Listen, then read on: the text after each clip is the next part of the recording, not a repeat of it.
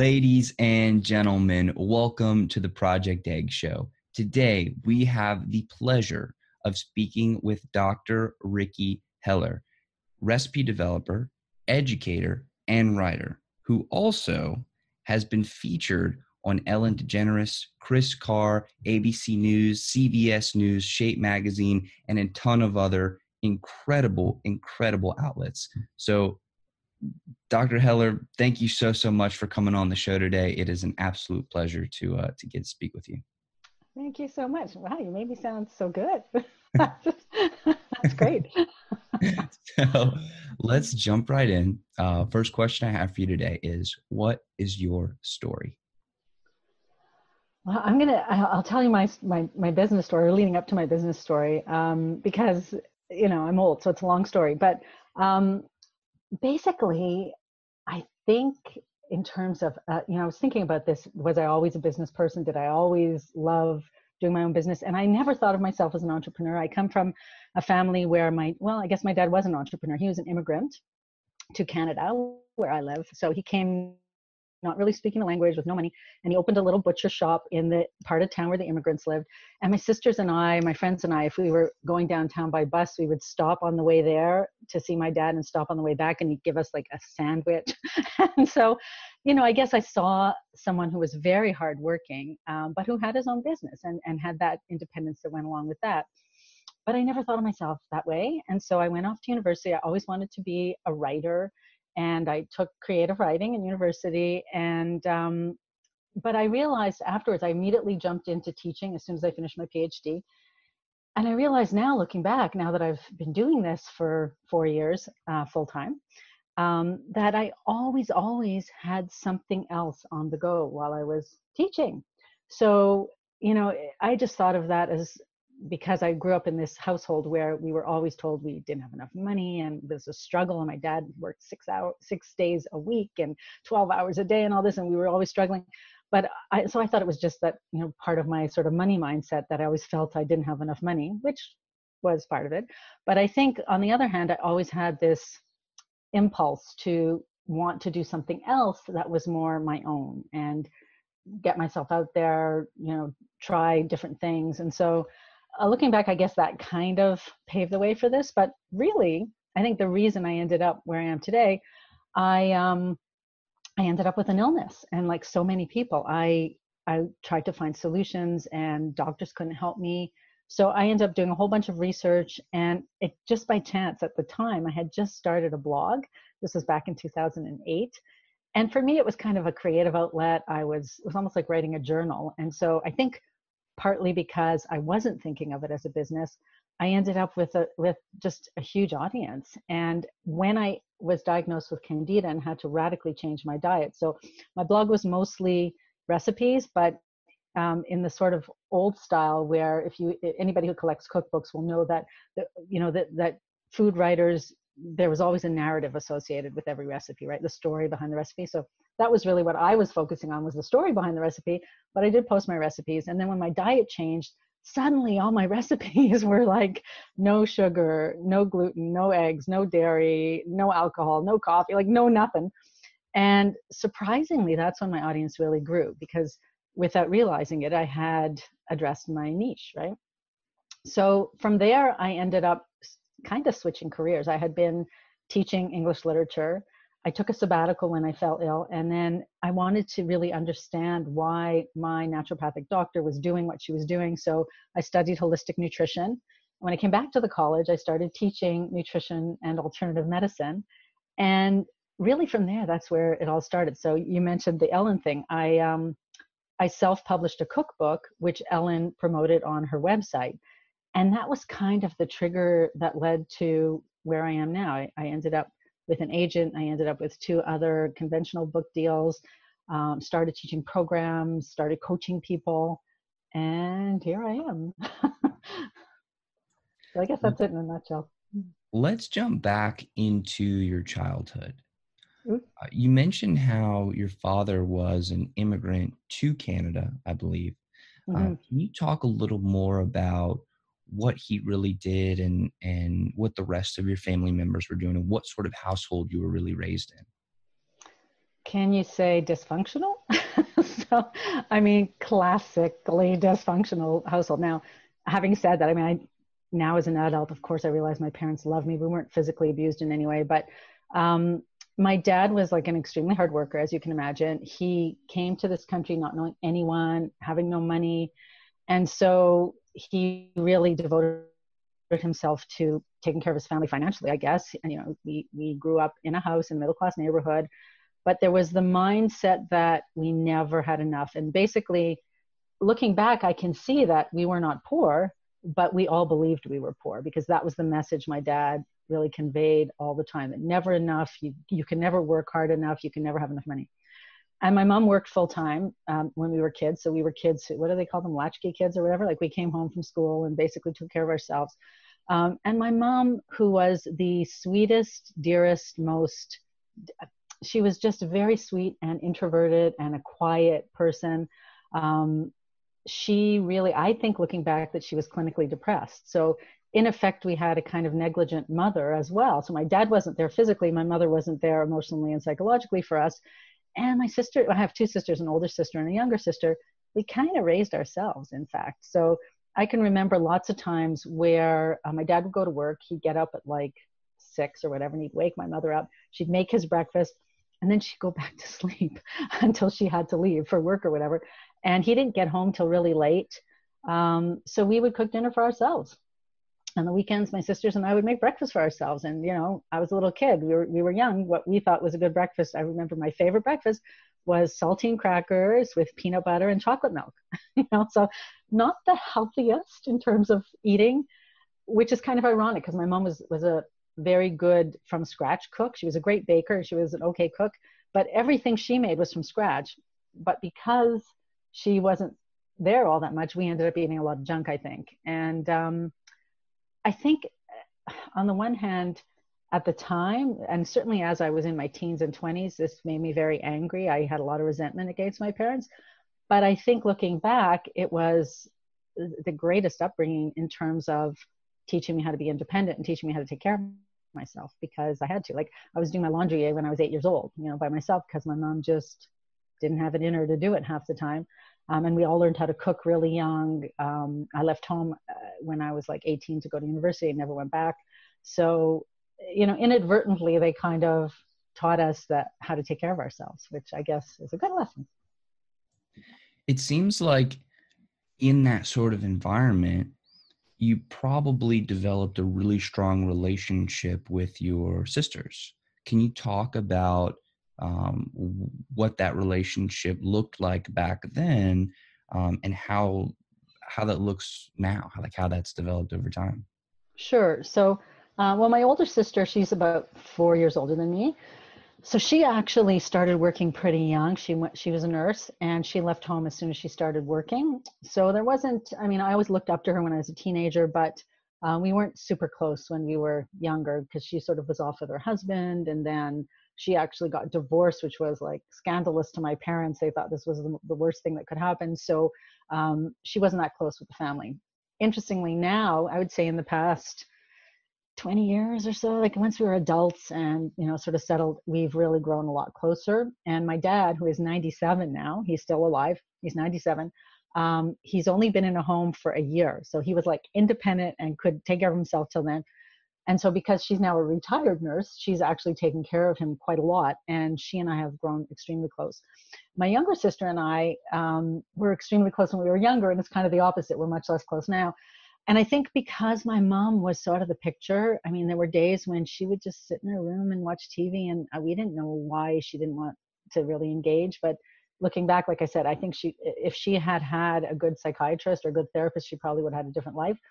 But because of that, and my younger sister is 5 years younger than me, I kind of raised her when I was still at home. So I remember us spending a lot of time together when she was young. I taught her how to read before she went to school. Like, I spent hours, spent hours teaching her how to read. So like, really, definitely I was born a teacher, right?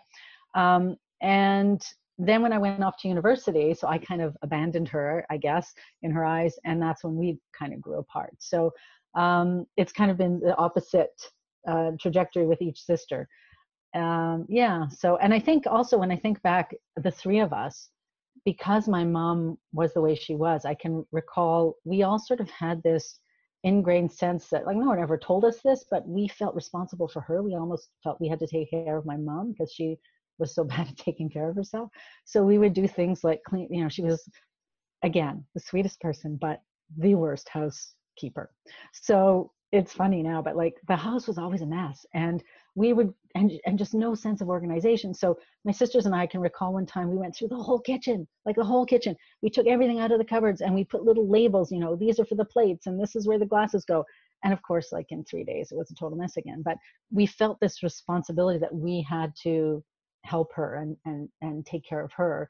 So that was kind of something that brought us all together, with that goal. We knew instinctively that my mom wasn't great at taking care of herself. So we felt we had to do that. As you were growing up, you mentioned how you struggled a little bit with feelings of resentment towards your parents for the things that happened in your childhood. How did you deal with that? Like, how did you work through that and come out the other side?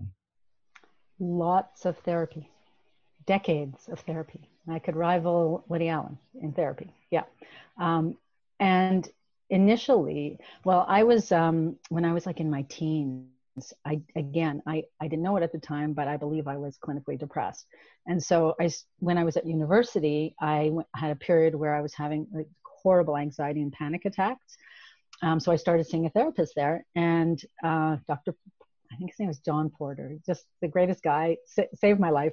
And so I really, that kind of started a pattern of me always wanting to see a therapist. I feel like it's almost like, how people work out regularly, they go to the gym. For me, therapy, I think in the 21st century, almost anybody really should see a therapist. But what it allowed me to do was get a lot of those feelings out in a safe environment. And also, I mean, now I guess I would not necessarily seek out the same kind of therapy, because I think initially I was seeing like a classic psychotherapist where you basically just rehash the past and rehash the past and rehash the past.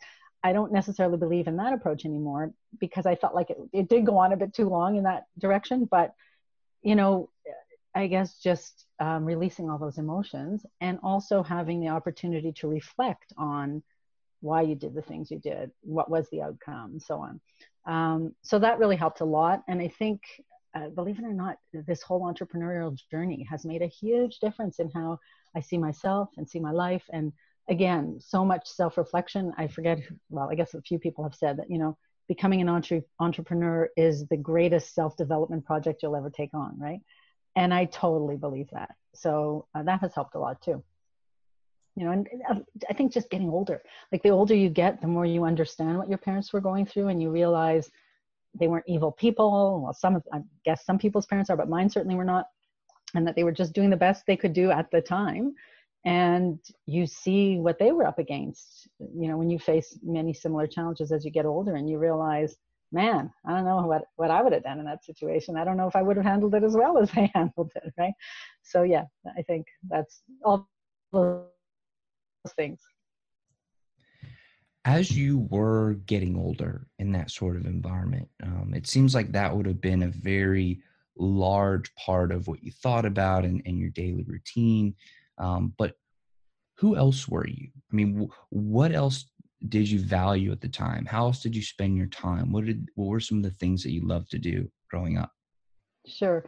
And I will say, I actually didn't think about it as a kid at all. I wasn't aware of it, right? As a kid, we all think our life is just the same as everybody else. We don't realize when what's happening in like, I didn't know that other people's mothers weren't depressed, but you just figure that's normal, right? So I didn't really, think about that too much. I didn't reflect on it too much at the time. As a kid, I really spent a lot of time doing creative pursuits. I was always very interested in creative pursuits. And because I was such a keener at school, I got a lot of support and encouragement from my teachers. So I think that's where I got a lot of the nurturing that I didn't get at home. And so I pursued, like I said, I was always a writer. I think I started writing a journal when I was about 7 or 8, and I still do. And I started creative writing when I was about 7 or 8. So, and I know every writer has this in their pocket somewhere, but I wrote a novel when I was 10, and showed it to my teacher. I was all excited, but in my case, my teacher got excited and she had me, and I look back and I think, in my 20s, teens, 20s, 30s, I would not have been able to do this. But as a kid, I just had the confidence. I just thought, oh, okay, sure, I'll do this. So she said, I want you to read this book to the class every week. We're going to set aside an hour for you to read to the rest of the class. And the funny thing was, like, of course, I'd only written 1 or 2 chapters when I showed it to her. So every week it was like, oh, I got my deadline. I got to write the rest of this chapter for this week. And then eventually the other 2 classes, like we had like 3 classes for each grade, right? The other 2 classes came in. And so I was doing stuff like that. I was always writing. I was always painting and drawing. I used to create these comic books, homemade comic books. And I think back now that I used to do them, and this goes back to that poverty mentality. We didn't have like notebooks and things in our house, so I used to draw them on paper towels, which were much more sturdy in those days. And I have them somewhere in their basement. So, just drawing, and of course cooking and creating recipes, because we all started cooking when we were like 6 or 7 in our house, baking anyway. So stuff like that. And I was never an athletic or sporty person, but I did like the outdoors. I've always loved dogs. We had a dog when I was a kid, spending time with the dog. But like I said, we didn't do a lot of family events because my dad was hardly ever there. The funny thing was my dad worked 6 days a week. So Sunday was his day off. So Sunday was the day that he put us all in the delivery car, which was a station wagon. And we drove back to his store so that my mom could pick up her groceries for the week, because it was a food store. It was a butcher shop, right? So, when I think about that, I think my dad basically was at his workplace 7 days a week. But that was our big family outing for the week. We went to my dad's store, filled up with groceries, and came home. And then the rest of the time, the kids were just left to ourselves. So when I wasn't sort of brewing stories in my own mind, I was spending time with my friends. Just like kid stuff, playing. As you were developing these creative skills and you had all these creative outlets, did you start seeing yourself as more of a creative at that time, or were you just like, I'm a kid, I'm doing what kids do? No, I knew when I was like 7 or 8 that I wanted to be a writer. Yeah, I had always wanted to be a writer, and I spent way more time than on writing than anything else, and way more time than any of my friends on writing. So yeah, I think that was a love of mine from a very, very young age. What do you think really drew you to writing? Like, why was it such a passion of yours? Interesting question. Well, I mean, like I said, it's a creative outlet. So I loved spinning stories, but for me at the time, I think it was also the game of, like, I remember there was a whole period where, and again, I'm sure every writer goes through this, but where I would imitate different styles of writers that I was reading. So I did a science fiction novel, and I did, I had another story about a boy genius, and the Harry Potter before Harry Potter. And so it was like whatever I read at the time, that became the thing that my voice then imitated in my writing. So it was the fun of the imitation, it was the fun of the creativity, and also just the fact that you could create another world that was completely different from where you were and become immersed in that. So to me, the characters were real people, and I got to know all these different people that I couldn't know in my real life. I think that's a big part of it. It's not as if I was aware of any specific writer's life, the writer's lifestyle or anything. That isn't what drew me. It was more just as a creative outlet, I'd say. As you then went into college or university, what was that like for you to leave your home environment and move into this whole new world? Oh, it was so traumatic. Oh my gosh, because I went from one side of the continent to the other, one side of the province to the other. So what would be the equivalent from like near Albany, I guess, to way over Detroit. It's like 600 miles or something. So for the first time ever, I couldn't just go see my family anytime I wanted, right? It was just me. And I remember it was a big outing for me to get there. My family drove me to my university. I went to the University of Windsor, which is literally a stone's throw from Detroit. And it was like a 12-hour drive or something. We did it in 2 days. And they helped me unpack, and then they all said goodbye and they drove away. And I sat in my dorm room and I just sobbed for the whole afternoon. Like I was just bereft. I didn't know what I was going to do. And I was basically a shy kid. And, what was I going to do? I was going to take care of myself. So that was a bit traumatic when I left. And then you get used to it, right? It's like, it's a different way of being. I think the other it was culture shock for me was that I had always been like an A student and always the top of my class in my little high school. And then you go to university and there are lots of people who are just as smart as you and smarter than you. And I got my only C grade of my life in university, right? And I remember, again, going back to my room and just sobbing, oh my God, I'm so stupid. I'm never going to get this, right?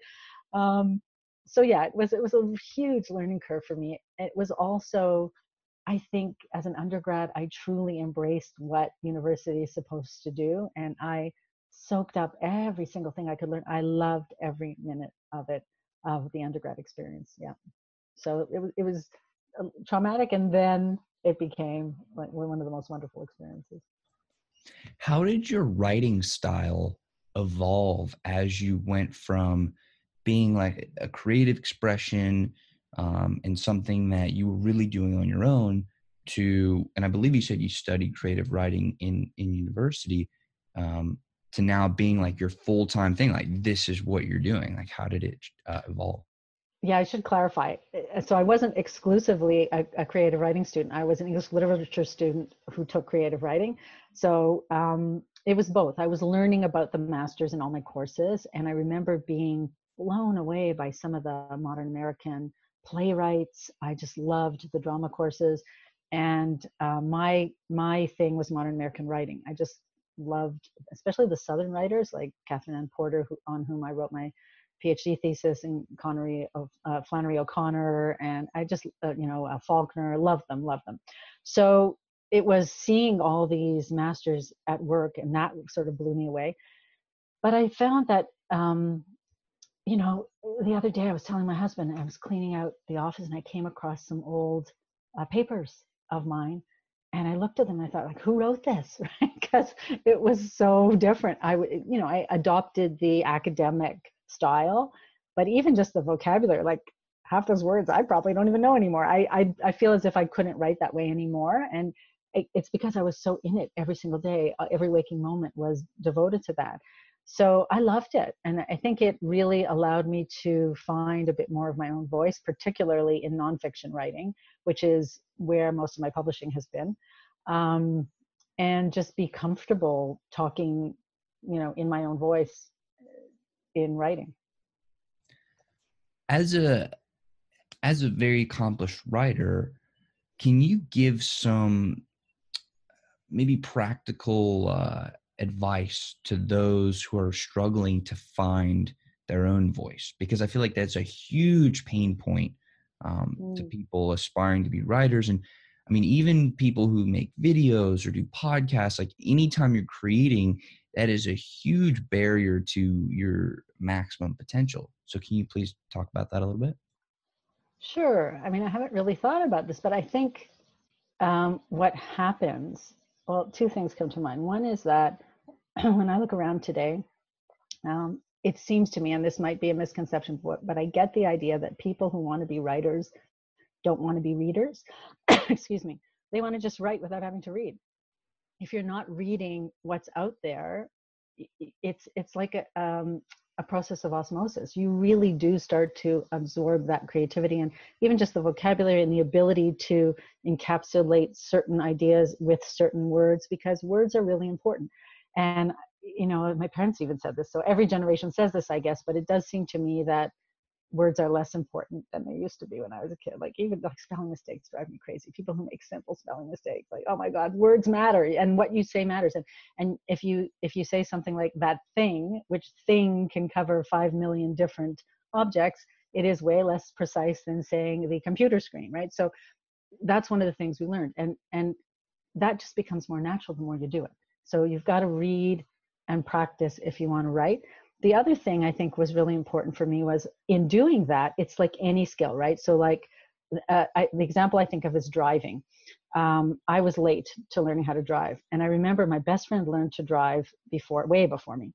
And when she first got her parents' car and was allowed to drive around, I was like her first guest in the car, woohoo. And when I got in, the rules were I'm not allowed to talk. That's the first thing. I wasn't allowed to talk to her. No radio, no opening the window, like no distractions, right? Because she had to focus so much on her driving.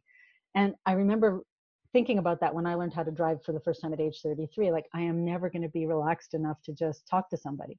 And what happens is the more you do it, the more you do it, the more you do it, it becomes totally habitual. Well, writing is like that. So the more you write, and if you continue to write until the point where it just feels like part of you, you're not thinking about it in the same way anymore, that's when your voice is going to come out. Because you're not going to have to focus on the rules and the structure, and that's not even going to be in your head anymore. What's going to happen is your true self will come out through the writing. And so I think and again, I didn't even know I was doing that, but because I'd been writing for so many years since I was a kid, I was at the point where it felt so natural to me that I didn't think about, was I copying someone's style? Wasn't I? It just came out like me. So yeah, that's what I would say. That's what comes to mind anyway now. When you're practicing and you're doing it over and over and over and writing more and more and more, do you think that, at least in the beginning stages, focusing on the quality and being perfect and as good as you possibly can be is more important? Or is it more important to just do it and just put yourself out there and just go for quantity, at least in the beginning? I would say it depends what your purpose is. If you're trying to get published, you always want to do both. But if you're trying to get published, I would put the editing and, the revising second. I would always put it second, but I would put more emphasis on that. So even still, like whenever I write something, the first draft is always just, I'm just regurgitating. I'm just getting stuff out there. And then I go back and edit. And that works for me. And that's what most authors say they do. But the first time you write something, the first time you get the ideas on paper, for me, it works best if I don't think too much about what I'm writing. I let everything come out. You can always cut. It's much easier for me to edit something that exists than to create something from scratch, right? So I often start with 5 times as much as I end up with, if not more. And it's actually more difficult to write something shorter than something longer, because you do have to refine the language so much more to create a more compact piece of work. So I would say start off without thinking at all about what you're writing. It's like, oh gosh, I forget her name now, Writing Down the Bones. Do you know who wrote that? Somebody who's watching this knows. Anyway, a writer's handbook. She talks about this concept called morning pages, where you wake up and you just throw everything on the paper without thinking. No, it doesn't matter if it's not sentences or grammatically incorrect. And then that's not intended to be revised, but that's the way I write my first draft. And then I go back and I revise it. Now it's going to bug me. I've forgotten her name. Sorry, author of Writing Down the Bones. When you're journaling, and I believe you said you started journaling and doing your creative writing, or you started at the same time, is there overlap? Like some of the things that you journal about, does that get incorporated into your creative writing, or like what's the relationship between those things? Oh yeah. And I mean, my journals have changed over the years, but like when I think back to my journals in university days, most of it was just all this 20-something angst about, oh, I had such a crush on my professor, and oh, what does he think about me? And what does this guy think of me? It was all just that kind of stuff. But when I started sending out, like at one point, I actually took a sabbatical to focus on my creative writing, on my fiction, and started sending stories out. And a lot of the germs of the stories came from events that had happened to me, obviously. So the journals are very useful if you want to go back and look at details and, remember how you felt at the time. So I think it comes into play that way. I would never, you're always fictionalizing it. And so people will always ask you, did that really happen to you or whatever? In my case, no, but I do certainly use real life as a beginning point, or something might happen that triggers an idea, and I'll take like just a little germ of a story, just a scene that I saw on the bus or something, and I'll spin that into a story. So it's a little bit of both, but never directly taken. If I did a memoir or something, yeah, of course I would take stuff directly out of my journals, but in fiction, no. So you're in college or university, and you're moving through, and you've now evolved from kind of a panic mode in the beginning to now you're really coming into your own. Once you graduated, what happened then? Can you maybe take us through that chronology? Sure. So I did not, and I was not done with my panic attacks when I was in university. I think the worst of them happened during my master's year. It was a very traumatic year for me. My dad disowned me, and I was left not knowing how I was going to support myself. Like, I had to find a job within about 2 weeks and find a place to live. So that was very, very traumatic. That was right before I began my master's, the summer before. And so that's when I really had full-fledged panic attacks and depression. And so what happened was I was seeing my lovely therapist who was sort of helping me through it. And I managed to graduate anyway. And a lot of it was I was on a scholarship, and it was a 1-year scholarship for the master's program. So because I'm such a good student, I thought, well, they gave me a scholarship for 1 year. I have to finish this master's in a year. I didn't realize, like, I could have dropped a few courses, taken them later. Maybe that would have eased my anxiety and whatnot. But anyway, I did manage to finish it. And then I came here to Toronto, where I am, to the University of Toronto to do my PhD. And honestly, I believe this is how my panic attack stopped. So I was at the point where I was visiting the emergency. I was 24 years old, and I thought I was having a heart attack. I'd go to the emergency room like 4 or 5 times a week. They already knew me there. It was humiliating. And then when I came to Toronto, I was a dawn in residence. So a dawn is kind of like a floor counselor. You know, you're sort of in charge of the girls on the floor. So here I was doing a PhD. They were all in their first year of university. It was a lovely campus. And one of the rules, it was fabulous because it was in downtown Toronto, which is like, think of New York 20 years ago, like downtown Manhattan. You get to live there for free, and you get free room and board. Like, what a better deal could anybody ever dream of?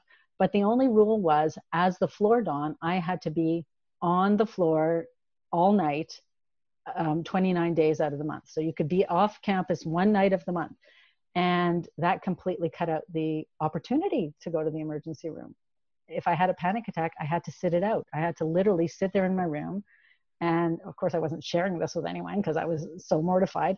But what it taught me, I mean, the first time you think you're going to die, the second time you think you're going to die, the 50th time you realize you're not going to die. And so that's the year they stopped. And I continued to work on anxiety, but I never had any other panic attacks. So I think that, that was a gift of being a dawn in residence. And also I loved it. I loved the girls. I loved the other dawns. I loved living in downtown Toronto for free. So it was just a really good year, meeting other students. And again, although at the University of Windsor, where I did my bachelor's and my master's, there were students from around the world. It was so much more so in Toronto. It's so much more of a cosmopolitan city. It's so much bigger. It was just a great experience all around. And from there, I ended up getting my first apartment by myself and starting my first job at Seneca College, which is where I taught English for 27 years. So that's really how things changed from there. If you don't mind me asking, and I recognize that it's a sensitive topic, but can you talk a little bit about what happened between you and your father that caused that falling out? Oh, yeah, sure. I started dating someone that he did not approve of. And his attempt to get me to stop dating this guy was to tell me that if I didn't, I would lose him, my dad.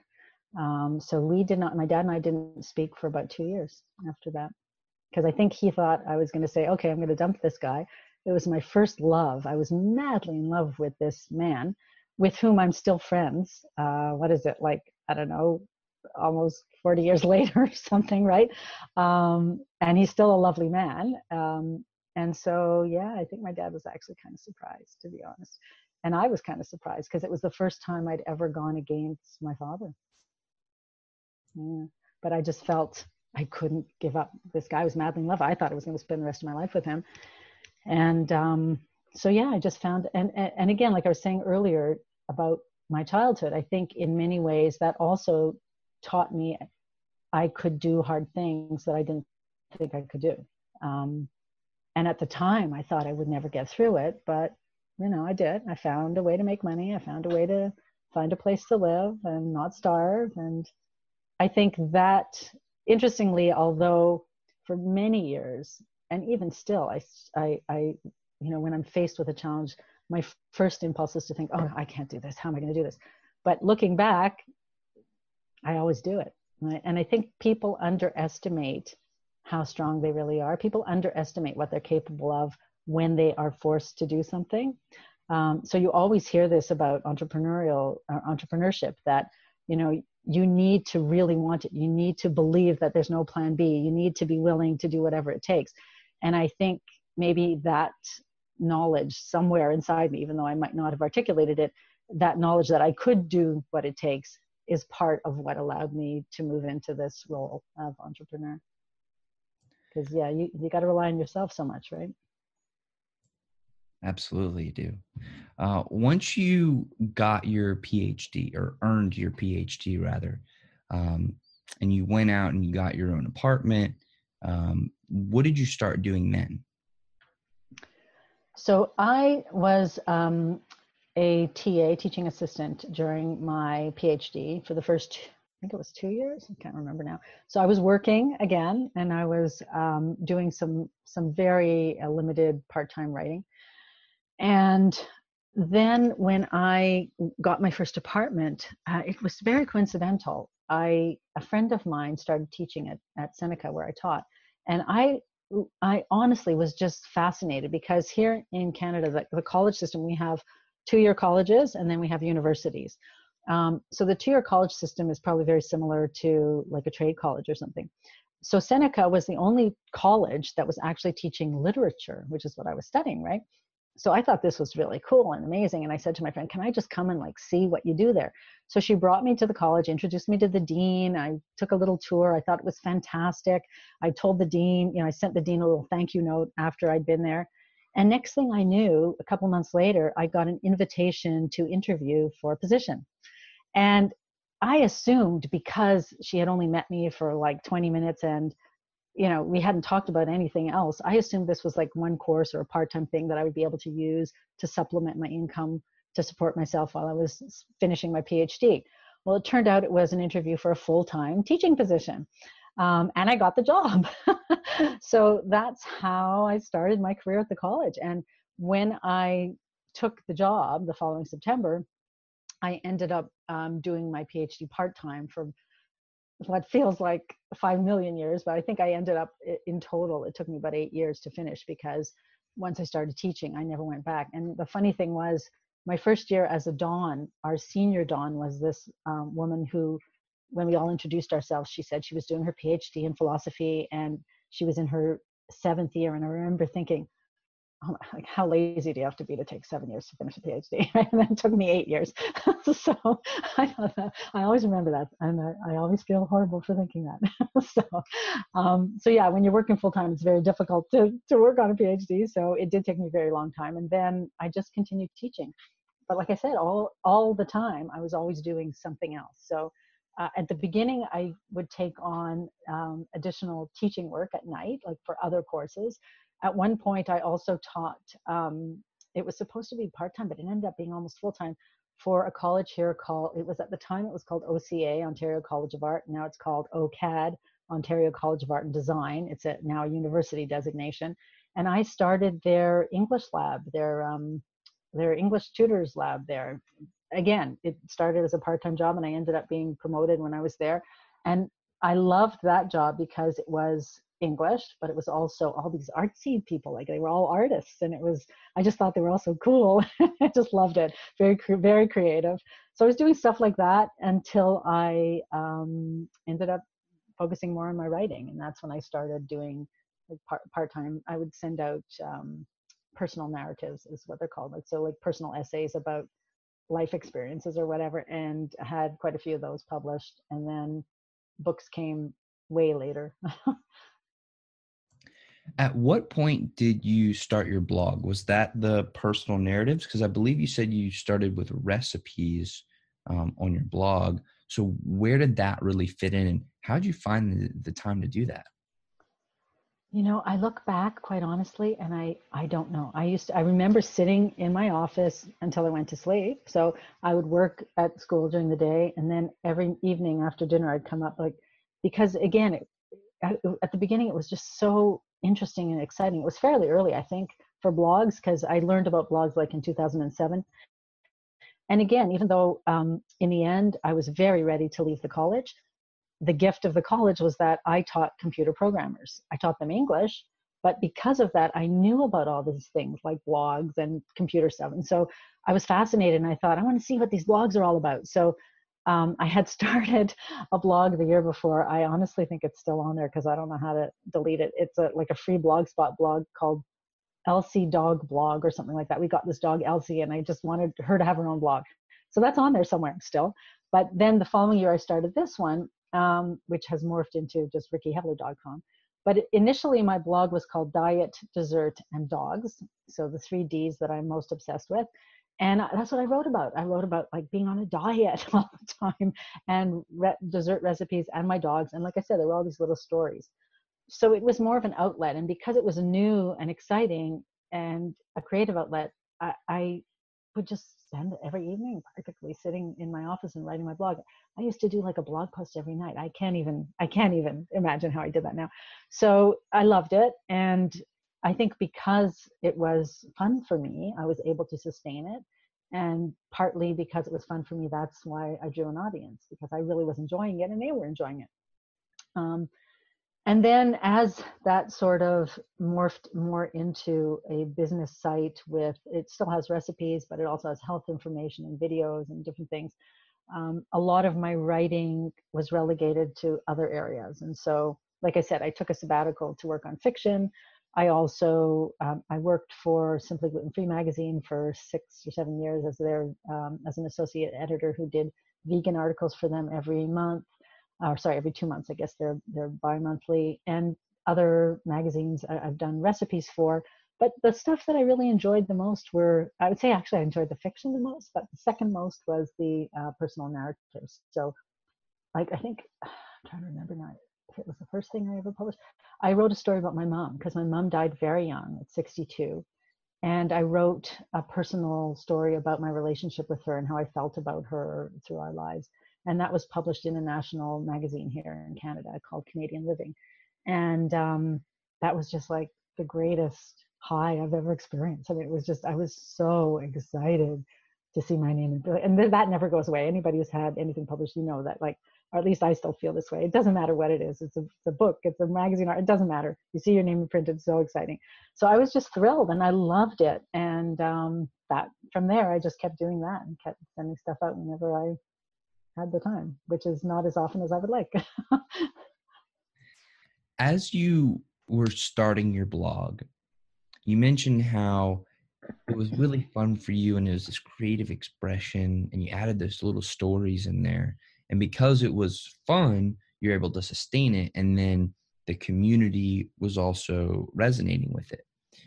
But how did you initially get that community? Like, I feel like you can start a blog today and you can just start writing, but most of the time people aren't going to come check it out unless you do something or get it out there somehow. So how did Yeah. you really start building that community?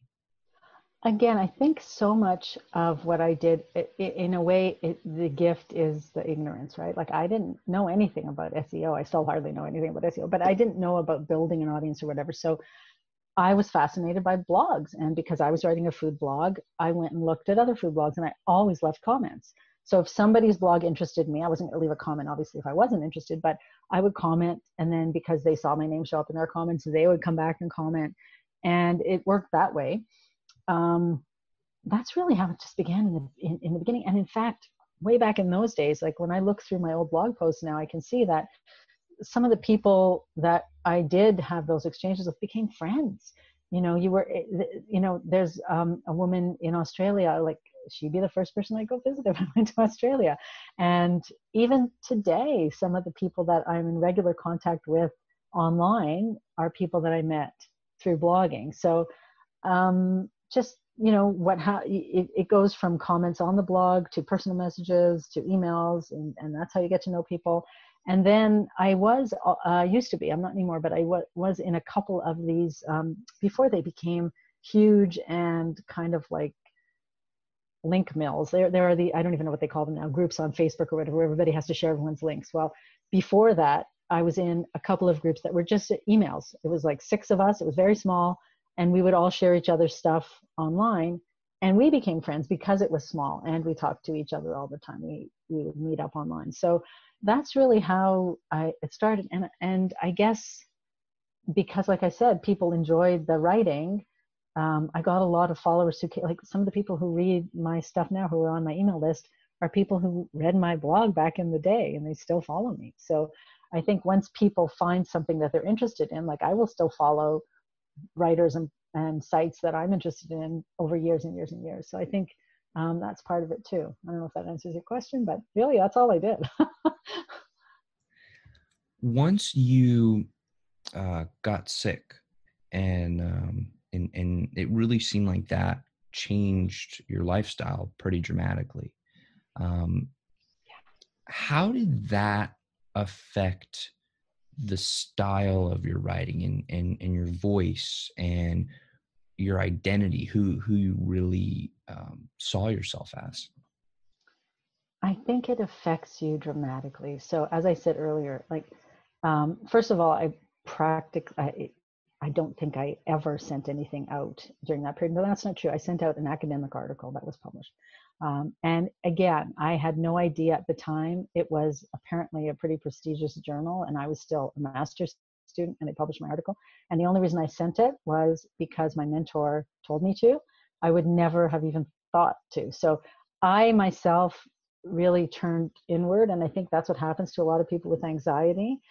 And of course, that's part of the problem, right? So most of my writing was journal writing and just trying to get feelings out and trying to understand what was going on. And I think that really puts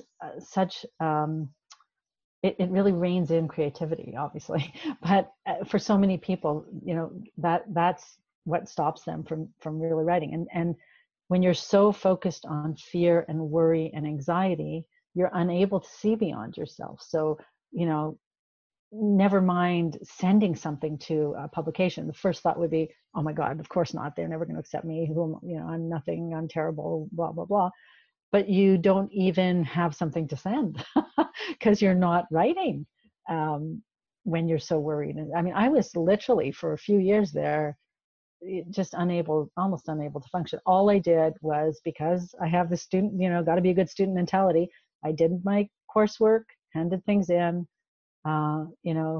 went back home and spent most of the day worrying. So it wasn't a very productive time at all, let us say. Understatement of the century. Yeah.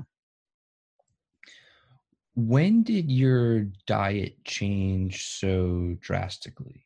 When did that shift come about? So I was first diagnosed with Candida in 1999, and that's when I made most of the changes. I was on a very, very strict diet for about 2 years. And then I slowly, at that time, that's when I went to nutrition school to become a holistic nutritionist. And at that point, I was just eating whole foods, healthy diet. So I started reincorporating other foods. And that went on for about 10 years. And then in end of 2008, beginning of 2009, I decided that I was healthy enough to eat regular treats at Christmas time. And in about 3 months, I was so sick. I don't know if you know my story, but people know my story. I had this horrible rash on my chest that went all the way down to my belly button. And I was really ill. I had had recurrent sinus infections. I had foggy thinking, all kinds of horrible symptoms. So then I had to go back on the very, very strict version of the diet. And I've never really come off it since 2009. The second time, and if anyone knows anything about candida overgrowth, each time you have a relapse, the candida is more virulent and it's harder to get rid of and it takes longer. So it took about 2 years before I was mostly cleared up. I'm still not 100%. I still have some mild symptoms that come and go. And so I never really went back to eating the old way. And I say thank goodness, because the household from which I came was one in which sweets were all around you all the time. My mother died of type 2 diabetes at age 62. So, in a way, it kind of saved me from that destiny, I guess. I hope. I hope we don't end up like that. So, yeah, and I cannot imagine ever eating the way I used to. I mean, I really used to eat a lot of absolute garbage, like all the time. So yeah, it was. So I would say my diet permanently changed in 2009, and that was when, 2009 I published my first cookbook, and then that book was revised. The first book I published with a publisher was gluten-free, sugar-free desserts. And while I was writing that book, I was approached by a publisher to write a book on candida, which is what I really wanted to write. So I ended up doing these two drafts simultaneously, and I would never recommend that to anyone. Don't ever write two books at the same time. It'll almost kill you. And so from there, yeah, I just do what I do now. I eat about the same way. I've eased up my diet a little bit, but I will never have sugar again, never have gluten again. Those are the two absolutes for me. If I have a little bit of vinegar in my salad dressing, that's a big cheat. So. Now, when did the experience with Ellen happen, and what was that like? Maybe you could talk about that. Yeah, it's kind of a fun story. So in 2009, I published my self-published cookbook, and this was based on recipes on my blog. They were all vegan, refined sugar-free, not gluten-free at the time. And then around that time, I think it actually started earlier, but around that time I discovered Twitter, and I joined Twitter. And I'm on Twitter one day, and I noticed that, because you get these notices, or you used to anyway, I don't know if you still do, get notices of who's following you. And I got a notice that Ellen DeGeneres was following me. And I assume it's because the vegan, sugar-free, she was in the sugar-free phase at the time as well. And I remember thinking, oh man, my cookbook would be like perfect for her. So not having that, I mean, I could have just sent the cookbook to her office, but that never occurred to me.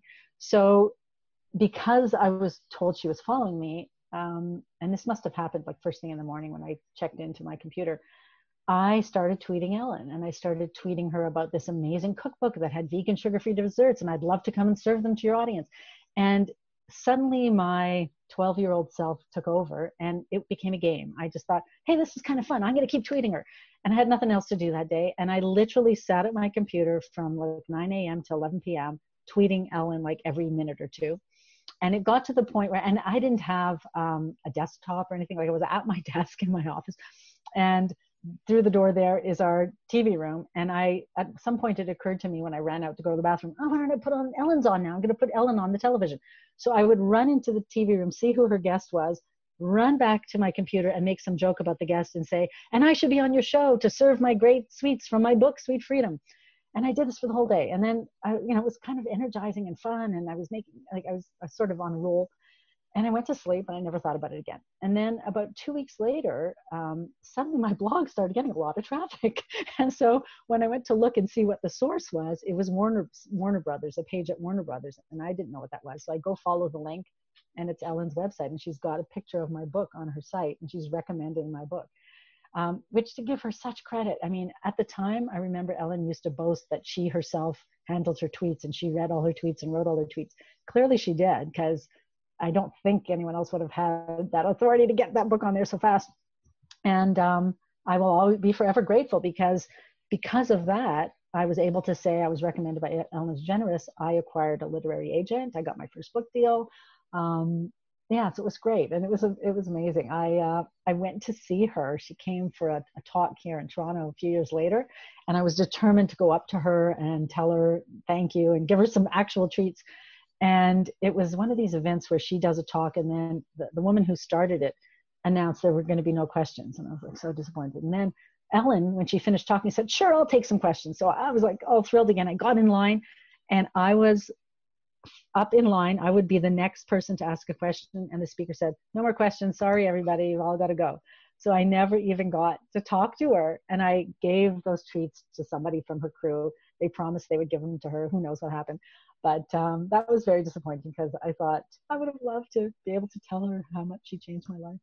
I mean, I have told her in words, I've written her, but she didn't answer back yet. So yeah, it was fun. And I think, again, looking back, like someone said to me once, weren't you nervous that Ellen would think you're bugging her too much and you'd be a pain in the ass kind of thing? And then of course she'd never recommend you. And the beauty of it was I wasn't thinking along those lines at all, right? I was just thinking, this is so much fun. I'm having so much fun making jokes to Ellen, who I know is funny. And I know she's vegan. I know she's sugar free. I bet she'd love these jokes. And that's where my mind was. And so because I wasn't thinking about, oh, is she going to, is she going to recognize me? Is she going to do something for me? I think that's why it ended up being so positive, because had I been thinking that way, it would have never worked. We've talked a lot about your past and the things that you've done and how you've gotten to where you are today. But can you talk about exactly what you're doing now and really go into detail on all of your current ventures? Sure. And it's always in flux, I will tell you that. But right now, some of the things that are quite established in my business, I still run my site. I still create all the original recipes and I do the videos, and I really enjoy doing that. I love recipe creation. For me, one of the things that is most fun and why I've decided to keep doing that is being able to create foods for people who feel like they don't have options. So when I first started teaching online, I also started coaching people. So when I started posting about candida and candida recipes, I had a lot of questions from people if I could help them out. And so that's when I started coaching. So I will still do limited one-on-one coaching. But the way that started was I would work with people to help them learn how to live well within dietary restrictions. And I would create custom recipes for them because they couldn't find any recipes that they could eat. And so I still love doing that. So I still have the recipes. I still have the videos. I do, like I said, very limited coaching, but I have 3 programs basically. I've got a Candida Kickstart, which is for people who've just been diagnosed or just starting out on an anti-candida journey, and they sort of don't know where to go with it. They don't know what to do. It includes food, and like I said, it's a very restricted diet, but I always recommend you work with a practitioner because you need to know what supplements are good for you. I include all the supplements, I include the protocol, but it should be tweaked for each individual, and I don't do that. So my program is mostly about how do you live well this way. And so it looks a lot at mindset and the challenges you're going to face psychologically. Like, how do you deal with going to parties? How do you deal with holidays? All those kinds of things. And as well as food and menus and all of that. So that's a 6-week, or I should say a 6-module program. It can be as long as you like. You get lifetime access. And that's sort of the entry level program. Then I also have an ongoing membership club called The Sweet Life, which again, the focus is a lot on food for people who are on restricted diets and are just maybe getting bored with eating the same thing all the time, or they're looking for new ideas. We get new recipes every month, and people can get some live coaching from me in that group. Once a month, we have a live coaching call, and then all kinds of other resources. We have a really expert interviews. I'm really excited about. Next month, we're going to have someone talking about EFT, or emotional freedom technique, which is also called tapping. So different ways to be healthier within your restricted diet. And then the latest program I started, which has only occurred twice now, is called Reclaim. And that's a very small group, exclusive sort of individual coaching kind of program with just a few people, where we go very deep into why people might have trouble sticking on the diet. So I didn't realize this at the time, but again, your audience often tells you what they want or what's most interesting to them. And I had a lot of people asking me about, how do you stay on this diet for 20 years? like, don't you cheat? And honestly, I don't cheat. And I still love sweets. I'm definitely a sugar addict. I still eat too many sweets, but they're the kind of sweets that aren't going to mess with my candida or my blood sugar. So when I got asked that enough times, I realized this isn't easy for everybody. and it certainly wasn't easy for me in the beginning. So this is a very intensive, long-term, it's a 6-month program. And we look at all the things you need to look at and what you can do to ensure that you make those changes permanent, to make it easier to stick with it. Because, candida is certainly a good example. If you do cheat, you're really risking your health. Or people who are celiac and eat gluten anyway, to me, that just doesn't make any sense, right? Why would you do something that would harm your body that badly? So I really want to help people who are having trouble sticking with it to be able to do that. And that's where it is now. I don't know if I want to say this because I haven't said this anywhere yet, but I will. I'll say it so that I have to do it. I am starting a podcast. Yeah. So that's going to be a little bit of a departure from what I've been doing so far. So that's all I'm going to say about it. It's not focused specifically on food. So I have kind of a question that is entrepreneurial in nature, right?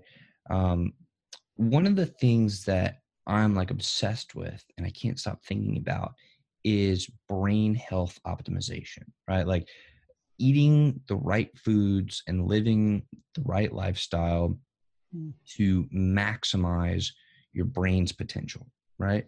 Can you talk about some of the foods that might be a good addition to that sort of lifestyle of really maximizing your mental and cognitive effectiveness?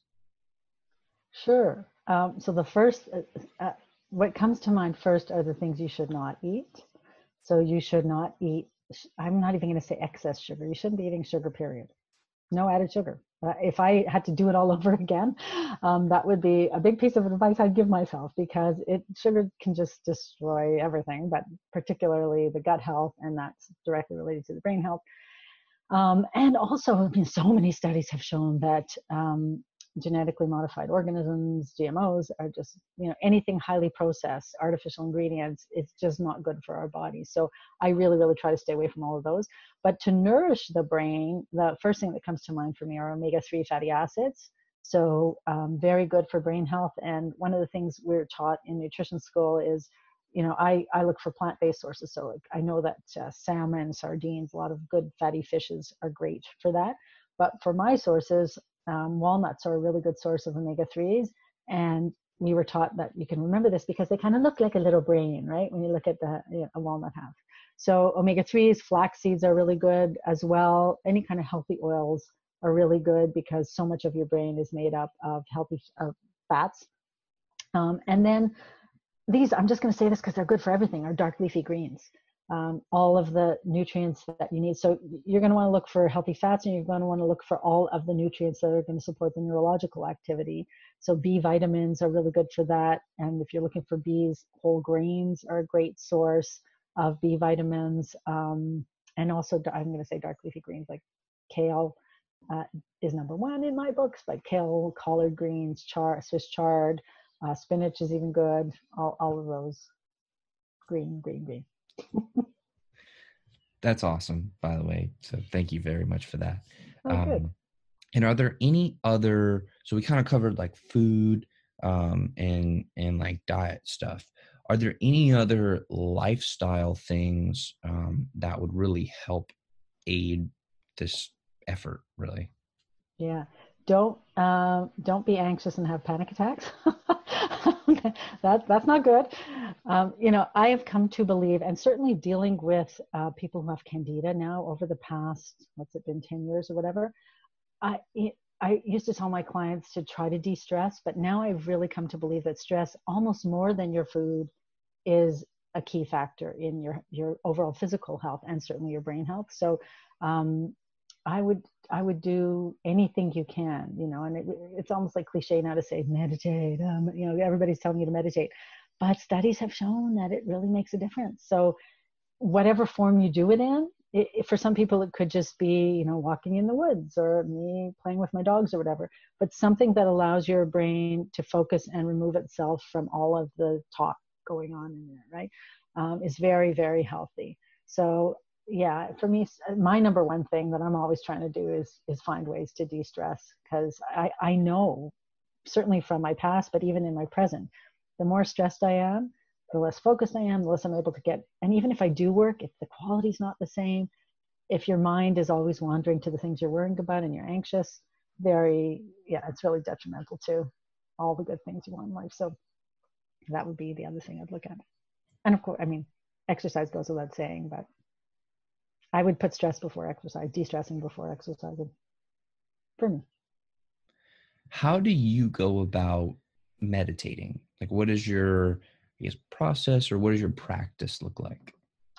For me, because when I was going through this high anxiety period at university, I think it was my family doctor who introduced me to progressive muscle relaxation. They sent me to this place, and again, like just serendipitous discoveries. Like for whatever reason, that was something they had heard of, and they told me about it. So there was it was called the Dorothy Magid Stress Center. I can't believe I remember that. And it was a place where they taught you to do progressive muscle relaxation, which is a form of meditation. So what you do is you can either lie on your back or you can sit cross-legged, whatever you want, and you focus on different muscles progressively from one part of the body to the other. So some people do it from the head down to the toes, some people do it from the toes back to the top of the head, and you deliberately put your attention to that part of your body, focus on what it feels like, if there's any pain or any disturbance there, and then deliberately relax it. And I know we weren't taught this when I learned it, but some people will even tell you to like tense your muscle first and then relax it so you know what it feels like, because we're so tense all the time we don't realize what it feels like to be relaxed. And that is a form of meditation. So when I'm really stressed, that's just what I go to naturally, because that's what I learned back in my 20s and it worked so well for me. I've also done sort of more classical meditation with a mantra and all that. I've taken meditation classes where we all sit there together and chant our mantras. And I find that doesn't work as well for me because it's not what resonates with me. So, I mean, I believe you should do what works, right? If even just sometimes what I'll do, you can even do this at a red light or anywhere where you just stop for a few seconds, close your eyes, and focus on the breath going in and out of your nose and try to take deep belly breaths. You do that for 2 minutes, that's meditating. So I think people have a misconception that meditation has to be complicated or hard or take a long time. One of my colleagues was talking about how she turned her business around. And she said the first thing she did was start meditating for 1 minute a day. 1 minute. She did that for 30 days, I think she said. And then she started increasing it. And so now she probably does like half an hour, 40 minutes a day. But 1 minute was enough for her to notice a difference over time. So yeah, I think we should, not worry so much about, am I doing it right? Or what is it? Or what's the right way? But am I doing something? Am I just doing it? Because anything's better than nothing when it comes to meditation, I think. So, Ricki, I want to thank you so much for coming on the interview today. It's truly been a pleasure to share this time with you. Well, thank you. It's been fun. Yeah, just have a few more questions for you, and then we can wrap up. Okay, sure. One of the foundations of this show is connection, right? There's connection between you and I as friends and guest to host. There's connection between you and the audience, me and the audience members with each other. And I'm fascinated by human connection.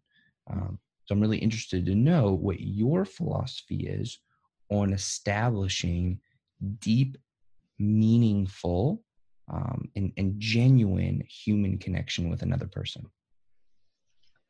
That's an interesting question. I believe if I'm looking at establishing new connections, I think, and again, it sounds so cliche, but just being genuinely who you are, right? Like I find it very difficult to adopt a persona that isn't me. So even when I'm doing like a talk on a stage or something, or when I was teaching, I may not have been showing my entire personality, but certainly everything I was showing is truly me. I never have, put on a mask for a particular situation. And I think that has, in some ways, it's been detrimental because you get hurt, you get burned. But in other ways, it's been so useful because the connections I've made, I feel are true and deep and real.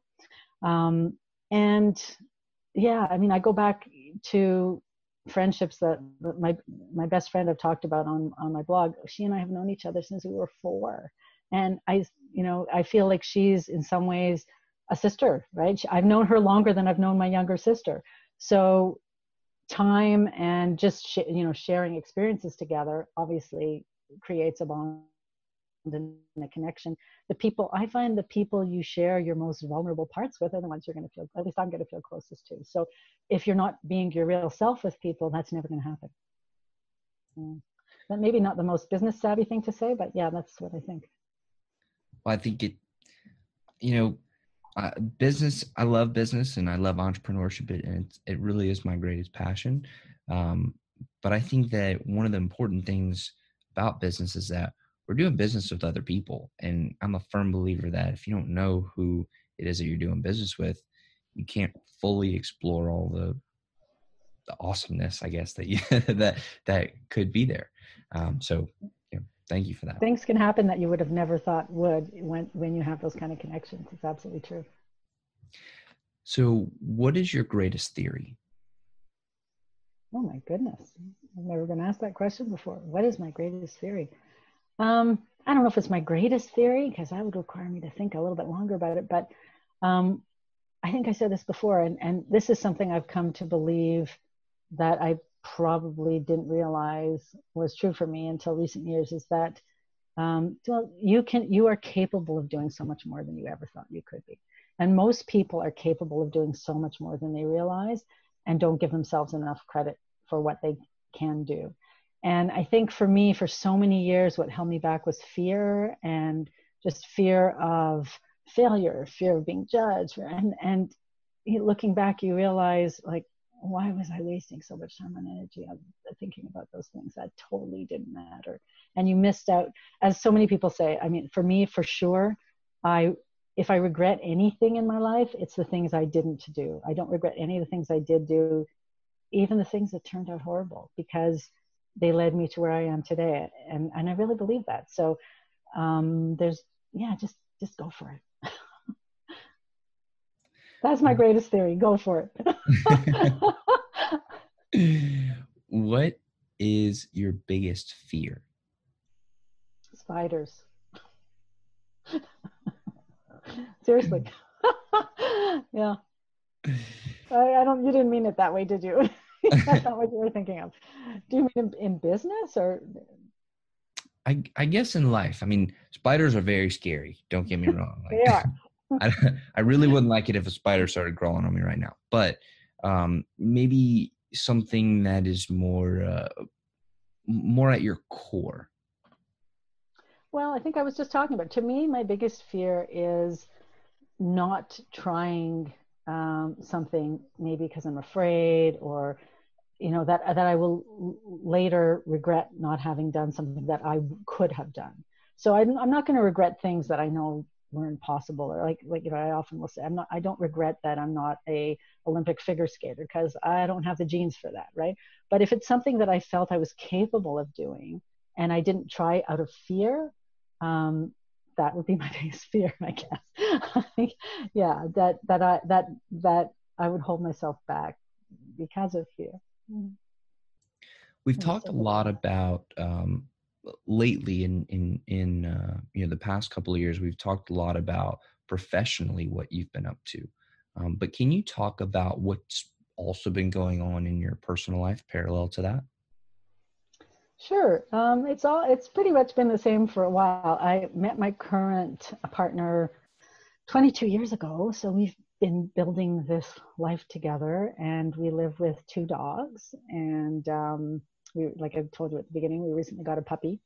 So just building this life, and I am a huge dog lover, so I really do kind of think of them almost as my children. I know, when I say fur babies, I kind of almost mean it. I was very happy to learn in recent years that studies have shown that when owners look into their dog's eyes, their bodies create the same hormones as when mothers look into their baby's eyes, oxytocin.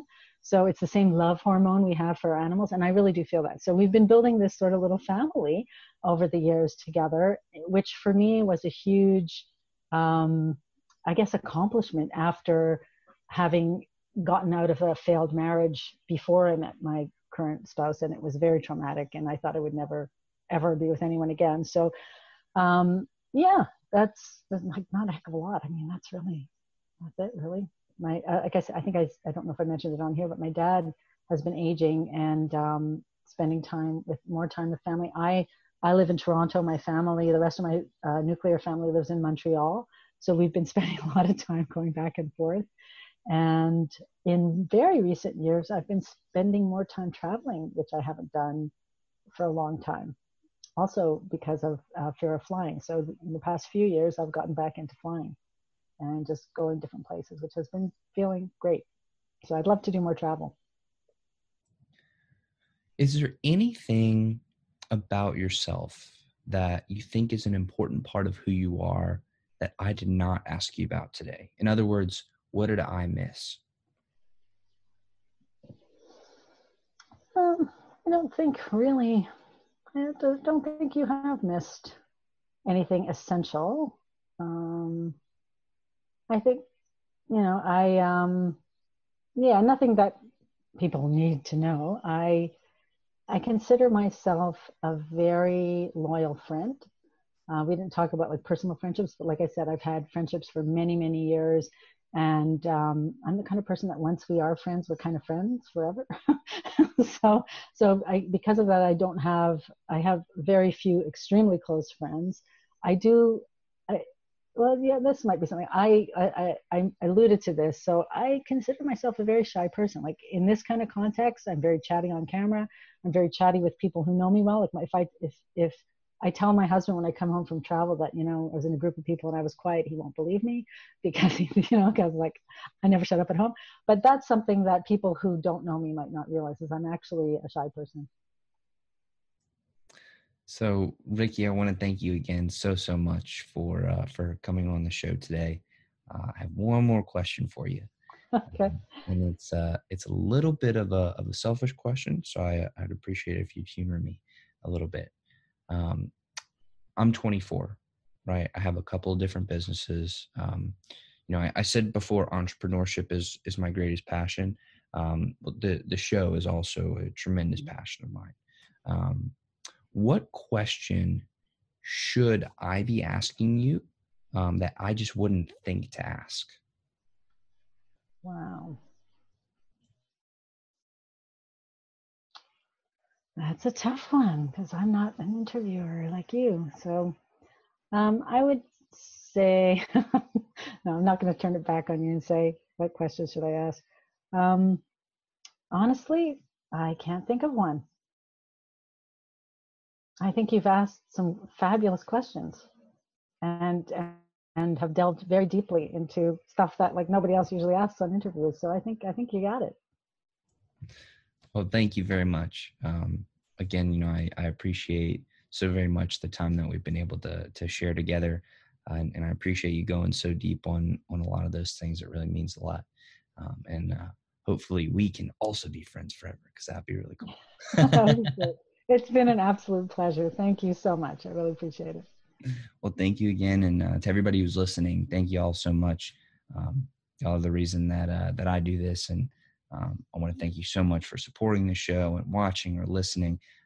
Y'all are the best, and I love you guys. So thank you very much. You want to wrap up?